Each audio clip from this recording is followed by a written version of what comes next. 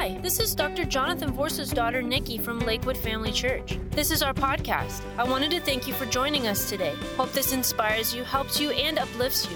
We're here to win the lost, to train disciples, and to make Jesus famous. Hope you enjoy the message today. Praise the Lord.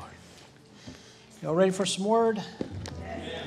All right, grab your Bibles. Let's turn to the book of Matthew. We're in the book of Matthew. Hallelujah. Thank you, Jesus. We're talking about the commands of Jesus. And, of course, we know our springboard is the Great Commission. Jesus came and spake to them, saying, all power is given unto me in heaven and in earth. Go therefore and teach all nations, baptizing in the name of the Father, the Son, and the Holy Spirit, teaching them to observe all things whatsoever I have commanded you, and lo, I'm with you always, even unto the end of the world. Today we are going to be in the book of Matthew chapter 6, and we're going to look at three specific commands that Jesus gave us. And all three of these commands deal specifically with warnings against religious hypocrisy in three different areas. So we're going to talk about those today, and we're going to ask the Lord to help us. Let's pray. Father, we come to you right now in the name of Jesus. We thank you for the anointing, the wisdom. We thank you for the power to be able. We thank you for the power of the Word that changes us and transforms us. I pray that you would touch me to be able to effectively communicate your Word. Touch the ears of the hearers to hear, we pray. In Jesus' name, amen. Amen. So in Matthew chapter 6, and we're going to be dealing specifically with verses 1 through 18, and we'll do that by course as we get to each little section. But in the book of Matthew chapter 6, in the first half of this chapter, Jesus deals specifically with three different areas of practical righteousness in an individual's life. The first thing that he deals with is our charitable deeds, our giving. The second thing he deals with is our prayer. And the third thing that he deals with is our fasting. Specifically, he is warning us concerning being religious in these areas. He's warning us about the hypocrisy that we can find ourselves in when it comes to these particular areas. And we're going to be spending probably the majority of our time on the first one. And it's not really, even though it's about giving, it's really going to be more about the tail end of it. And there's something the Lord dropped in my spirit that I felt like was a divine direction from the Lord to give to you all today. And I believe it's going to help you. The name Father is found 18 times, is found 10 times in these 18 verses.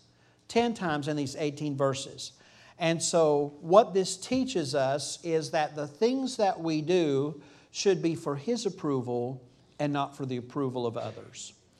And that is in a nutshell what Jesus was trying to tell them. But He was trying to tell them this in three specific areas. So let's read the first four verses and we will begin. It says, take heed therefore, or take heed that ye do not your alms before men to be seen of them, otherwise ye have no reward of your Father which is in heaven.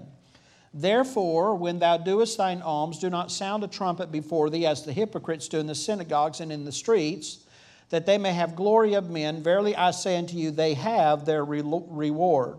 But when you do your alms, let not your left hand know what your right hand does, that your alms may be in secret, and your Father which sees in secret Himself shall reward you openly.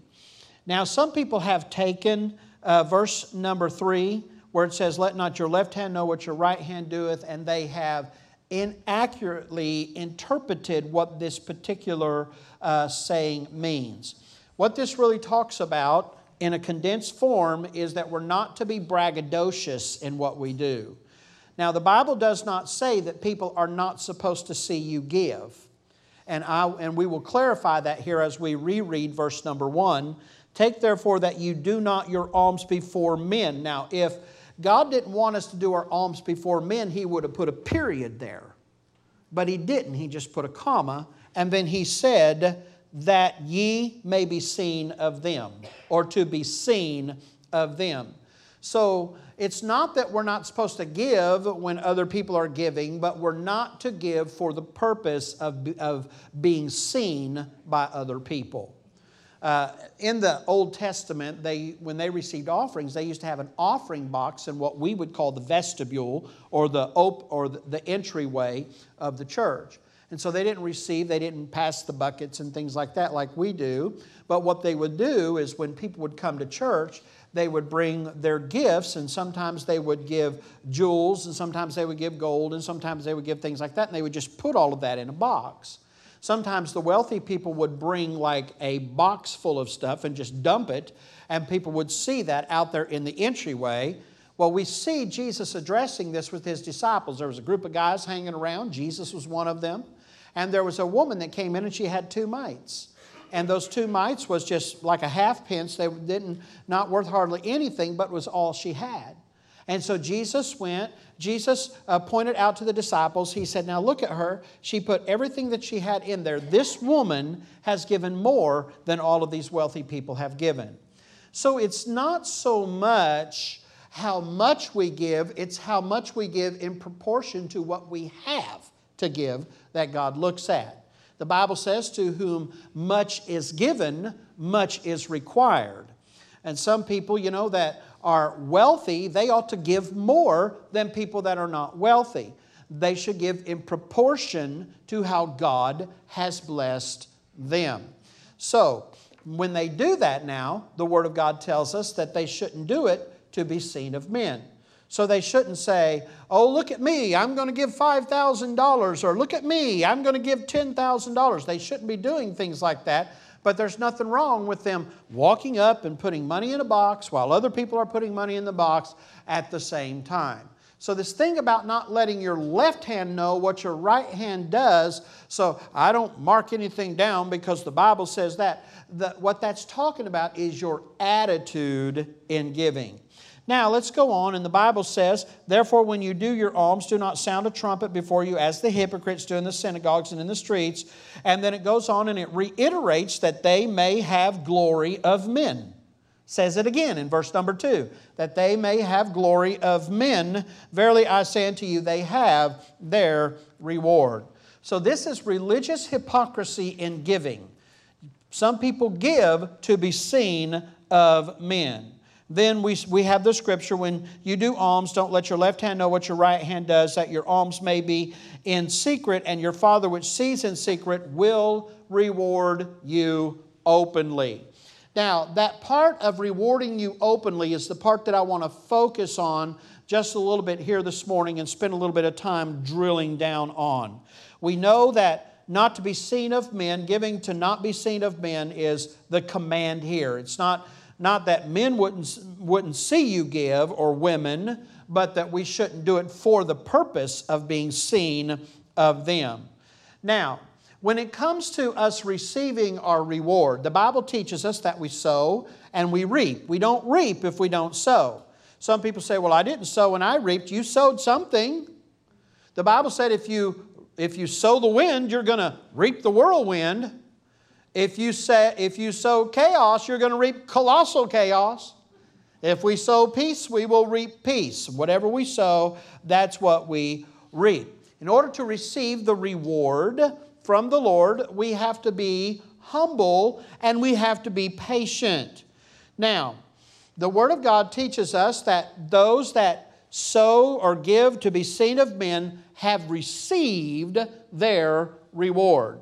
When we sow in humility, then we have to be patient and wait for that which we've sown in secret for God to reward us openly.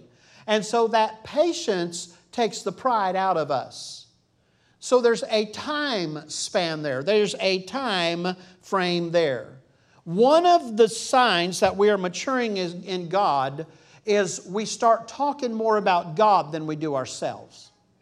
That's one of the signs that we're maturing in the Lord. Instead of, oh, look what I did, now it's look what the Lord did.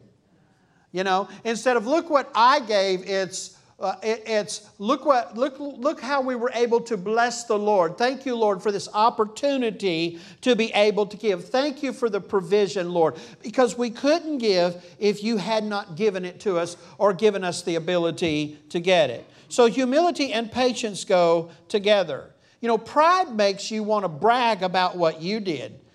humility in waiting for the reward, humility takes that pride out of us. Look at your neighbor right now and say these words, God's timing is impeccable. Say that. God's timing. Waiting upon the reward is difficult. Now, this is what I want to talk to you about for probably longer than anything else I'm going to talk to you about. I want to talk to you about this over the next 5 or 10 minutes. I want to talk to you about God's timing in our lives. Because sometimes we get in the way of God, don't we? Sometimes we try to get in front of God. Sometimes we're lagging behind God. Sometimes, you know, it takes time for the anointing to mature us. Now, let me give you some examples of this, some biblical examples. The Bible said that the prophet Samuel went to Jesse's house, and God had told the prophet Samuel that he was going to anoint a king from among the sons of Jesse. So all of the other sons come through, and the Bible said, the prophet Samuel says, that's not the one, that's not the one, that's not the one. Finally, he looks at Jesse and he says, don't you have another son? He said, well, I do, but he's out there taking care of the sheep, and he's probably not the right person. He's ruddy or ruddy or whatever, and that means that he's just a little bit wild, probably wild red hair, probably freckles, and he sure enough smelled like sheep because he was taking care of sheep. He said, well, bring him to me.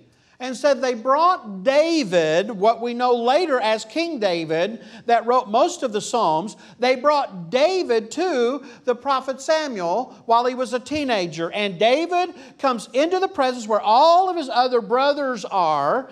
And the prophet Samuel looks and says, this is the man. And David knelt down before the prophet Samuel. And the prophet Samuel anointed David to be king of Israel. Now here's the key. It wasn't until 13 years later that David actually became the king. He carried that anointing around inside of him for 13 years. He had a king's anointing inside of him. He could see things that other people could not see. He had a boldness that other people did not have, but he had to wait for it. He had to wait for the timing. And in the process of that timing and waiting, there were some key things that happened. Here is a young man. What do you think David did? After that moment, after he's there and Samuel empties that horn of oil over his head and prays over him and declares, you're going to be the king of Israel. We're anointing you as the king of Israel. What do you think David did? Do you think he went in the other room, took a bath and put on a kingly robe and put a crown on his head and said, no, you know what he did? He went back to the sheep. He went back to the field. He went back out there to play his harp and sing unto the Lord. He went back out there to lead the sheep around into places where they could eat and to protect them from the lions and the bears. And one day there was a servant that came to David and said, your father needs you at the house. And so he goes down to the house, and his father told him, he said, listen, he said, your brothers are off fighting. The Philistines have attacked us and they're over fighting and they need lunch. And this man, this young man who had a kingly anointing upon him, anointed by the prophet of God, Samuel himself, became a servant and carried lunch to those that God had passed over. Think about that. He could have said, let them get their own lunch. I'm anointed to be the king of Israel.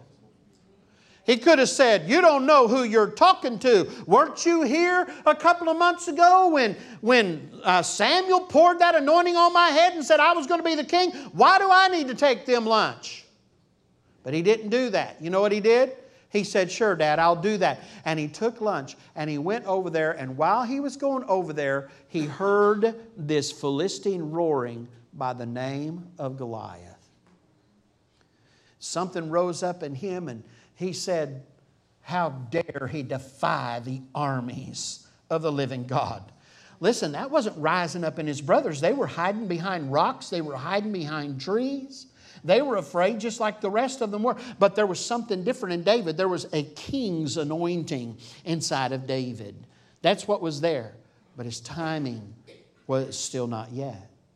And so he goes, and we don't have time to get into this whole story, but he goes and he talks to Saul, and he goes and he fights Goliath, and he throws the stone, and does the stone with the slingshot, and runs. The Bible said he ran toward the giant. The giant fell to the earth, and he took Goliath's own sword and cut his head off, and he picked up his head, and the Bible said he stood upon the giant and held up the head of their champion, and the Philistines took off running. Then all of a sudden, all these warriors from Israel decide they're going to give chase now.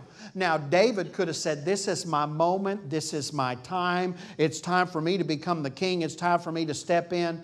But even though God had manifested through him, even though God had used him to slay Israel's arch enemy, the timing was still not right. He had to wait. So as time went on, the Word of God tells us that there were times he could have tried to fast track that. There were times when the king of Israel, Saul, tried to kill David. David would not counterattack Saul. Why would he not counterattack? He had a king's anointing inside of him. The prophet of God said, you're anointed to be the king. He had that king's anointing inside of him. Why didn't he just say, it's time for me. This is my moment. This is my time. He wouldn't do that. He was waiting on God's timing. He had the opportunity once. He was hiding in a cave.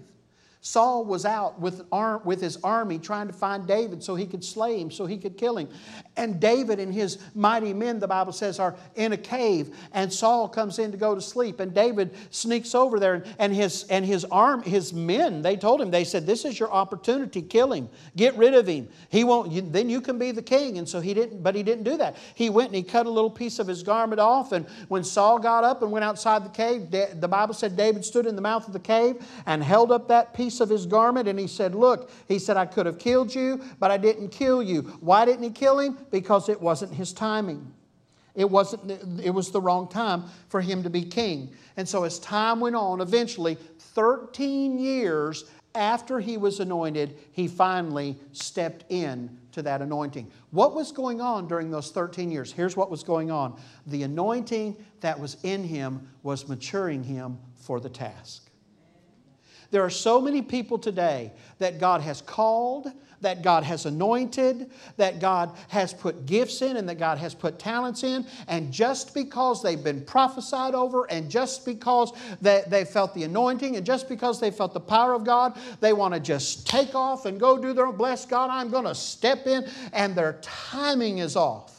And that's why it's so important, no matter what the anointing is, no matter how much of the power of God that you feel surging through your bones, no matter, you've got to wait on God's timing. The Bible said, thine alms may be in secret, and thy Father which seeth in secret himself shall reward thee openly. There is an appointed time for the anointing that God poured in you to start flowing through you.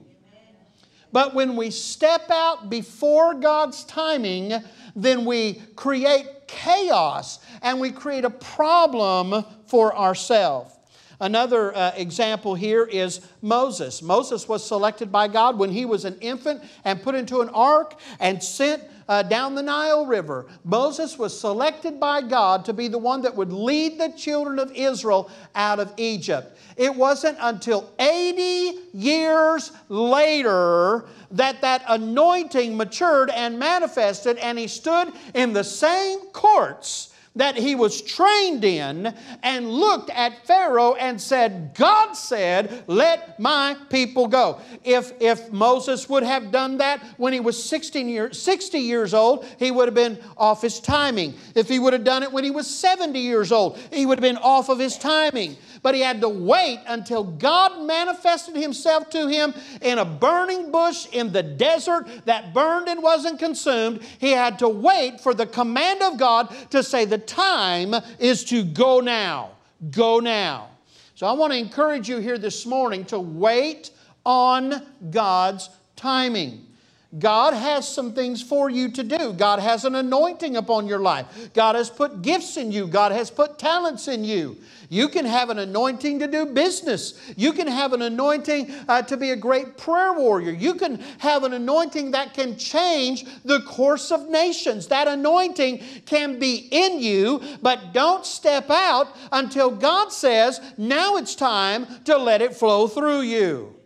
And here's the thing that I found out about that anointing flowing through us. Once that anointing starts flowing through us, then it doesn't quit working to mature us. At that point, it's like the entry level, and God starts preparing us for the next level that we're going to, and then the next level that we're going to, and then the next level that we're going to. And if we don't watch it, we can get sidetracked by trying to fast track what God is doing inside of us. So here's the message, I think, off of verse number 4. Wait on it. Wait on it. Wait for the reward. Wait for the manifestation of the anointing. Wait for God to tell you, now is the time to talk to that neighbor about Jesus. Now is the time to talk to that coworker about Jesus. Now is the time to talk to that family member about Jesus. We can't win people to Jesus when the fruit is not ripe for the picking. Selah. We can't win people to Jesus when the fruit is not ripe for the picking. Some sow, some water. The Word of God says God gave the increase. Just because you're not the one picking the fruit doesn't mean you didn't have a part in that fruit coming into maturation or maturity. Now, Jesus is a great example of this. Jesus, the Son of God.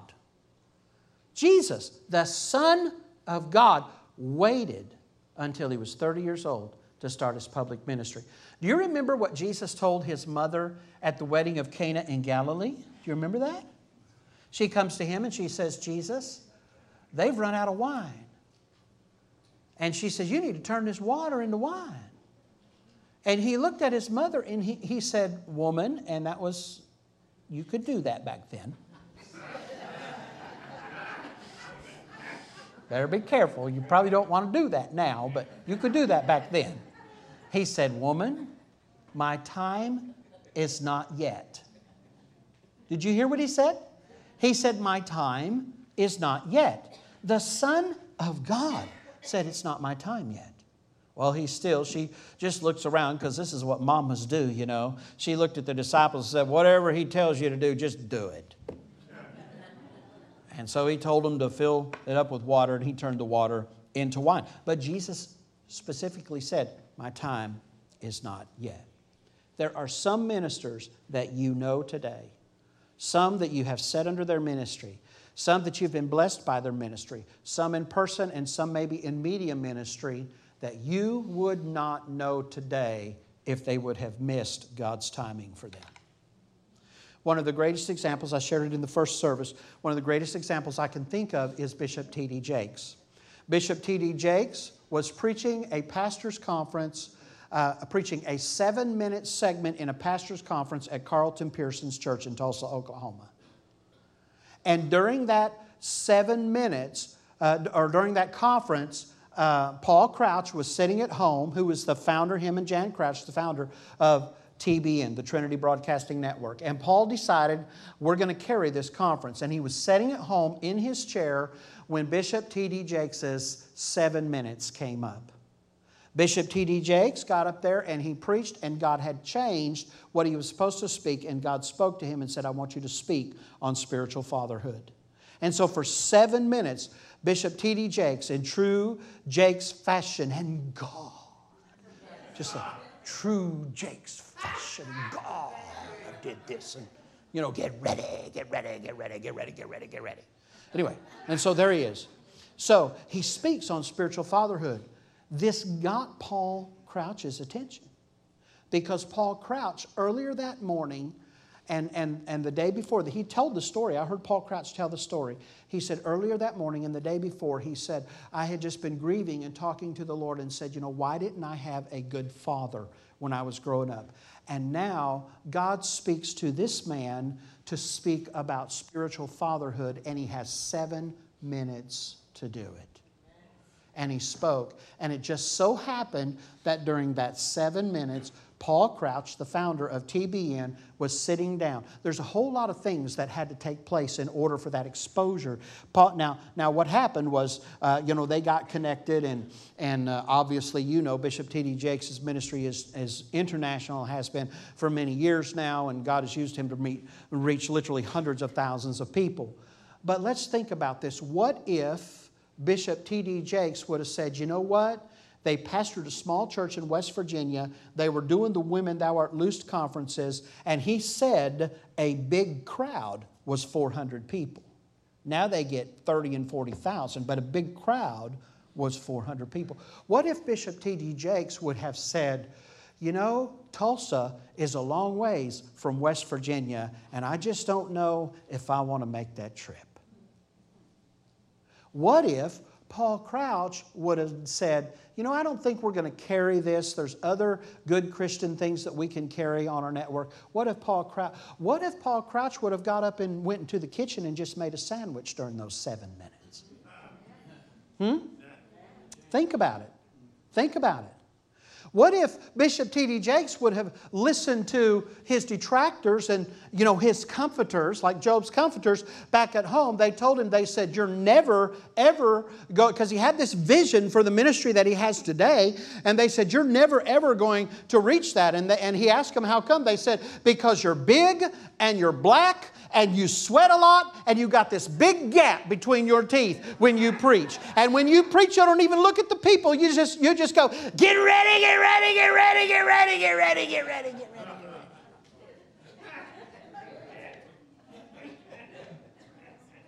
What if he would have listened to them? But he didn't. The point that I'm trying to make is God had a time, a specific set time. Paul Crouch had to obey God to build TBN.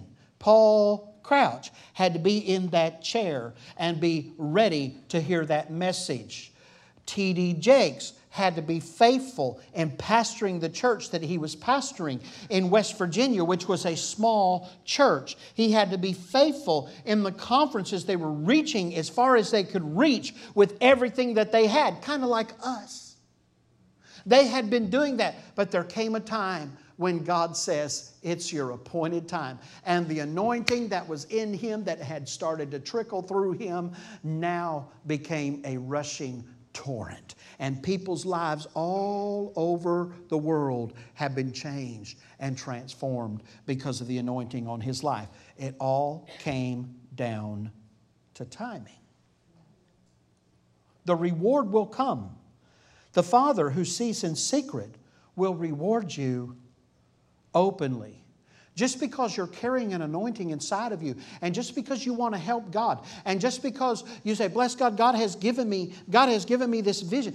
God gave me the vision for a Bible college when I was laying on my floor at a prayer meeting at 17 years old on Arch Street Pike in Little Rock, Arkansas. A 2-hour time in the presence of God. I thought I was leaving the prayer meeting. I reached out and grabbed the doorknob, getting ready to open it onto the front porch, and the power of God hit me out of nowhere and sent me backwards. And for 2 hours, I was under the power. And at 17 years old, God put a vision in me for a Bible college. I was 50 years old before it came. 50. And now it's working us over, isn't it, Dr. John? It's growing and growing and growing and growing and growing and growing. Just working us over. Let's do a couple more practical examples because I want you to get this timing. This is God's message. And then we're just going to touch the other two things. But this timing is God's message to us today. In the first service, I asked people to raise their hands that knew about mechanics. And we had just about as many women as we did men raise their hands. So let's look at it from a mechanical perspective. If you have a car that's jumping time, what's going to happen to that car? It's not going to run, is it? It's going to eventually lose power. It's going to damage the engine. It's going to eventually break down. And you're going to find it like you find a lot of the Fords found on road dead. I'm sorry. Couldn't. Fastest on road daily. I'm sorry. Where's Billy? Is he here? I think he was in the first service. Fastest on road daily. I said that for his benefit, and he was in the first service. Okay. Well, listen. There's a lot to be said about jumping time when it comes to God, when it comes to the call, when it comes to the anointing. I've been in these green rooms. Some of you have been there before with me. Some of you have been there without me. Some of you have been there. The Lord has put you in those green rooms.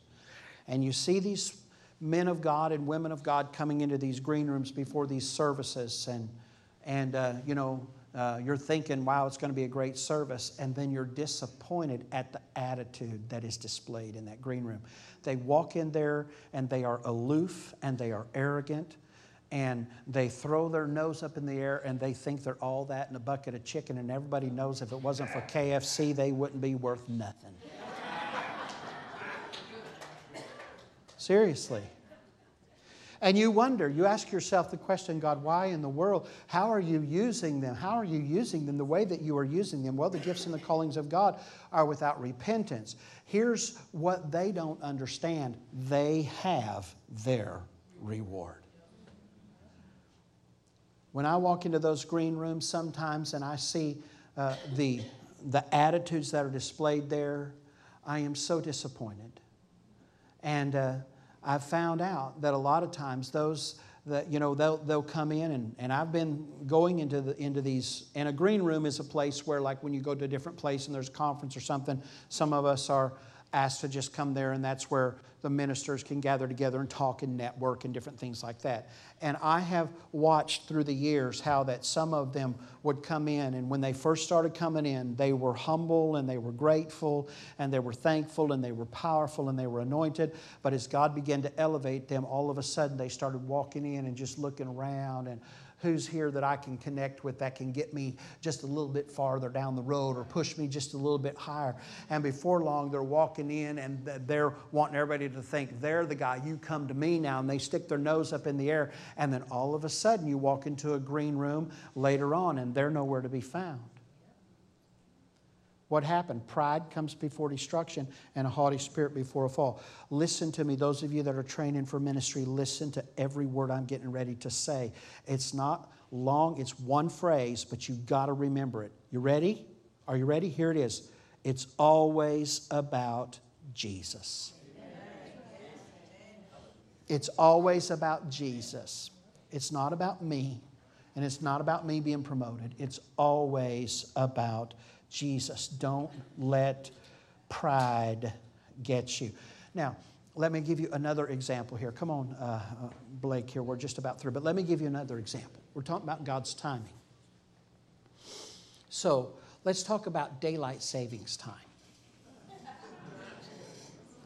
Now I'm going to talk from a pastoral perspective because I hear stuff similar to this concerning other things, all right? So someone all of a sudden decides they don't like daylight savings time. And so here's what they say. They say, well, I don't agree with the clocks changing every year, twice a year. Now listen, so I'm just not going to participate.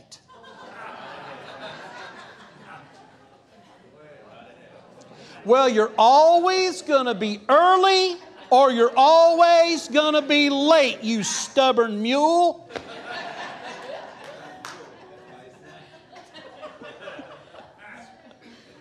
Think about it. Think about it. Just because your timing is not God's timing doesn't mean that your timing will work as good as God's timing. You're not God. I'm not God.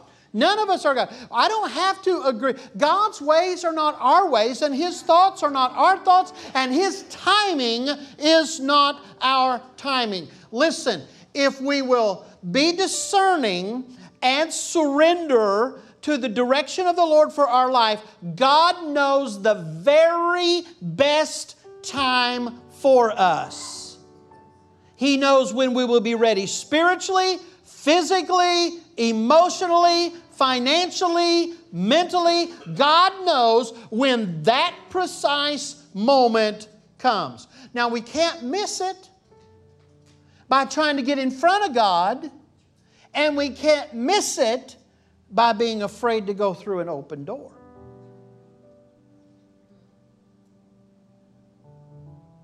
Well, God, I see that door open, but I don't want to miss you. So if it's open this time next week, I'll go through it then. Next week comes and that door's still open. It's not quite as open, but it's still there. Lord, I don't want to miss you. So if it's still open next week, then I'll really know it's you, and I'll go through that door. And a month later, you say, I wish the Lord would just give me an open door. I've been waiting, and I've been waiting, and I've been waiting, and it's been right there all along.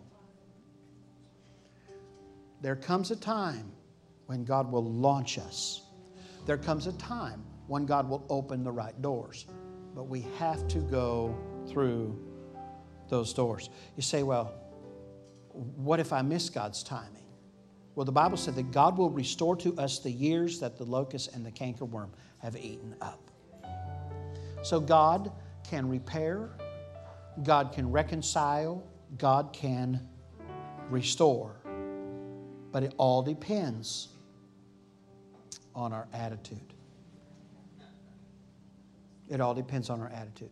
So here's the YBH of these first 4 verses here. How am I going to be able to receive God's reward in my life? Well, you've got to pay attention to the rhythm that God has established for your life. And we do that by staying in the Word. We do that by surrounding ourselves with good people. We stay that by staying in the right rooms and soaking in the right kind of atmospheres. We do that by being careful and making sure that we're balanced in the different areas of our life. Listen, you need, and every single person that's in the ministry, you need to have a good balance between family and ministry and the people that you minister to. If you're lacking in any of those 3 areas, you're going to be deficient. Took me forever to learn that. But you got to have that. So you pay attention to the rhythm that God has established for your life, and then you surrender to that rhythm. You say, okay, Lord, this is where I am right now. And Lord, I realize the anointing that you have given me is for something that is much greater than what I'm doing right now, but I realize it's working on me. It's preparing me. It's getting me ready. So one day it'll begin to flow through me, and I'll be able to do what I need to do for you. The second thing on the yes but hows is make sure that you don't jump the gun, but at the same time, make sure you don't lag behind. Stay in God's timetable for your life. Let God use you. And you say, well, how can I do that? Well, spiritual mentors and spiritual fathers and spiritual mothers and good Christian friends can help you in that process. Do you know what a spiritual father is? It's just a grown-up spiritual son. That's what a spiritual father is. A spiritual father is a grown-up spiritual son. Generals didn't join the army as a general. They started as a foot soldier. And all of them have their boot camp stories. And their war stories. And their battle stories and their life stories. They have those stories to share. They didn't start as generals. Spiritual generals come through here. Spiritual generals come into our life, and we look at them and we say, wow, I know that's who God's called me to be, so tomorrow I'm going to go be a general. No. You got to sign up first to be a foot soldier. And to go through boot camp. And to fight some battles. And in boot camp, what happens in boot camp? They strip everything that's you away from you, and then they turn you into a soldier. Right? That's what God does with us. Verses 5 through 15 is about prayer, and verses 16 through 18 is about fasting. And it really comes down to don't pray to be seen of men, and don't fast to be seen of men as well. So these three areas of religious hypocrisy, when Jesus was teaching the disciples about religious hypocrisy, He said, don't get caught up in giving to be seen of men. Don't get caught up in praying to be seen of men. And don't get caught up in fasting to be seen of men. Just do it for the Lord. Just do it for the Lord. And let the chips fall where they may. This help you? Let's all stand. Come on. Thank you for joining us. Special thanks to those who helped to give to keep the gospel moving forward. It's because of you that this ministry is possible. You can click the link in the description or visit jvorce.org for more information. Please share, like, subscribe if you enjoyed our podcast. Take a screenshot and tag us at Lakewood Family Church. Thanks again for listening. God bless you.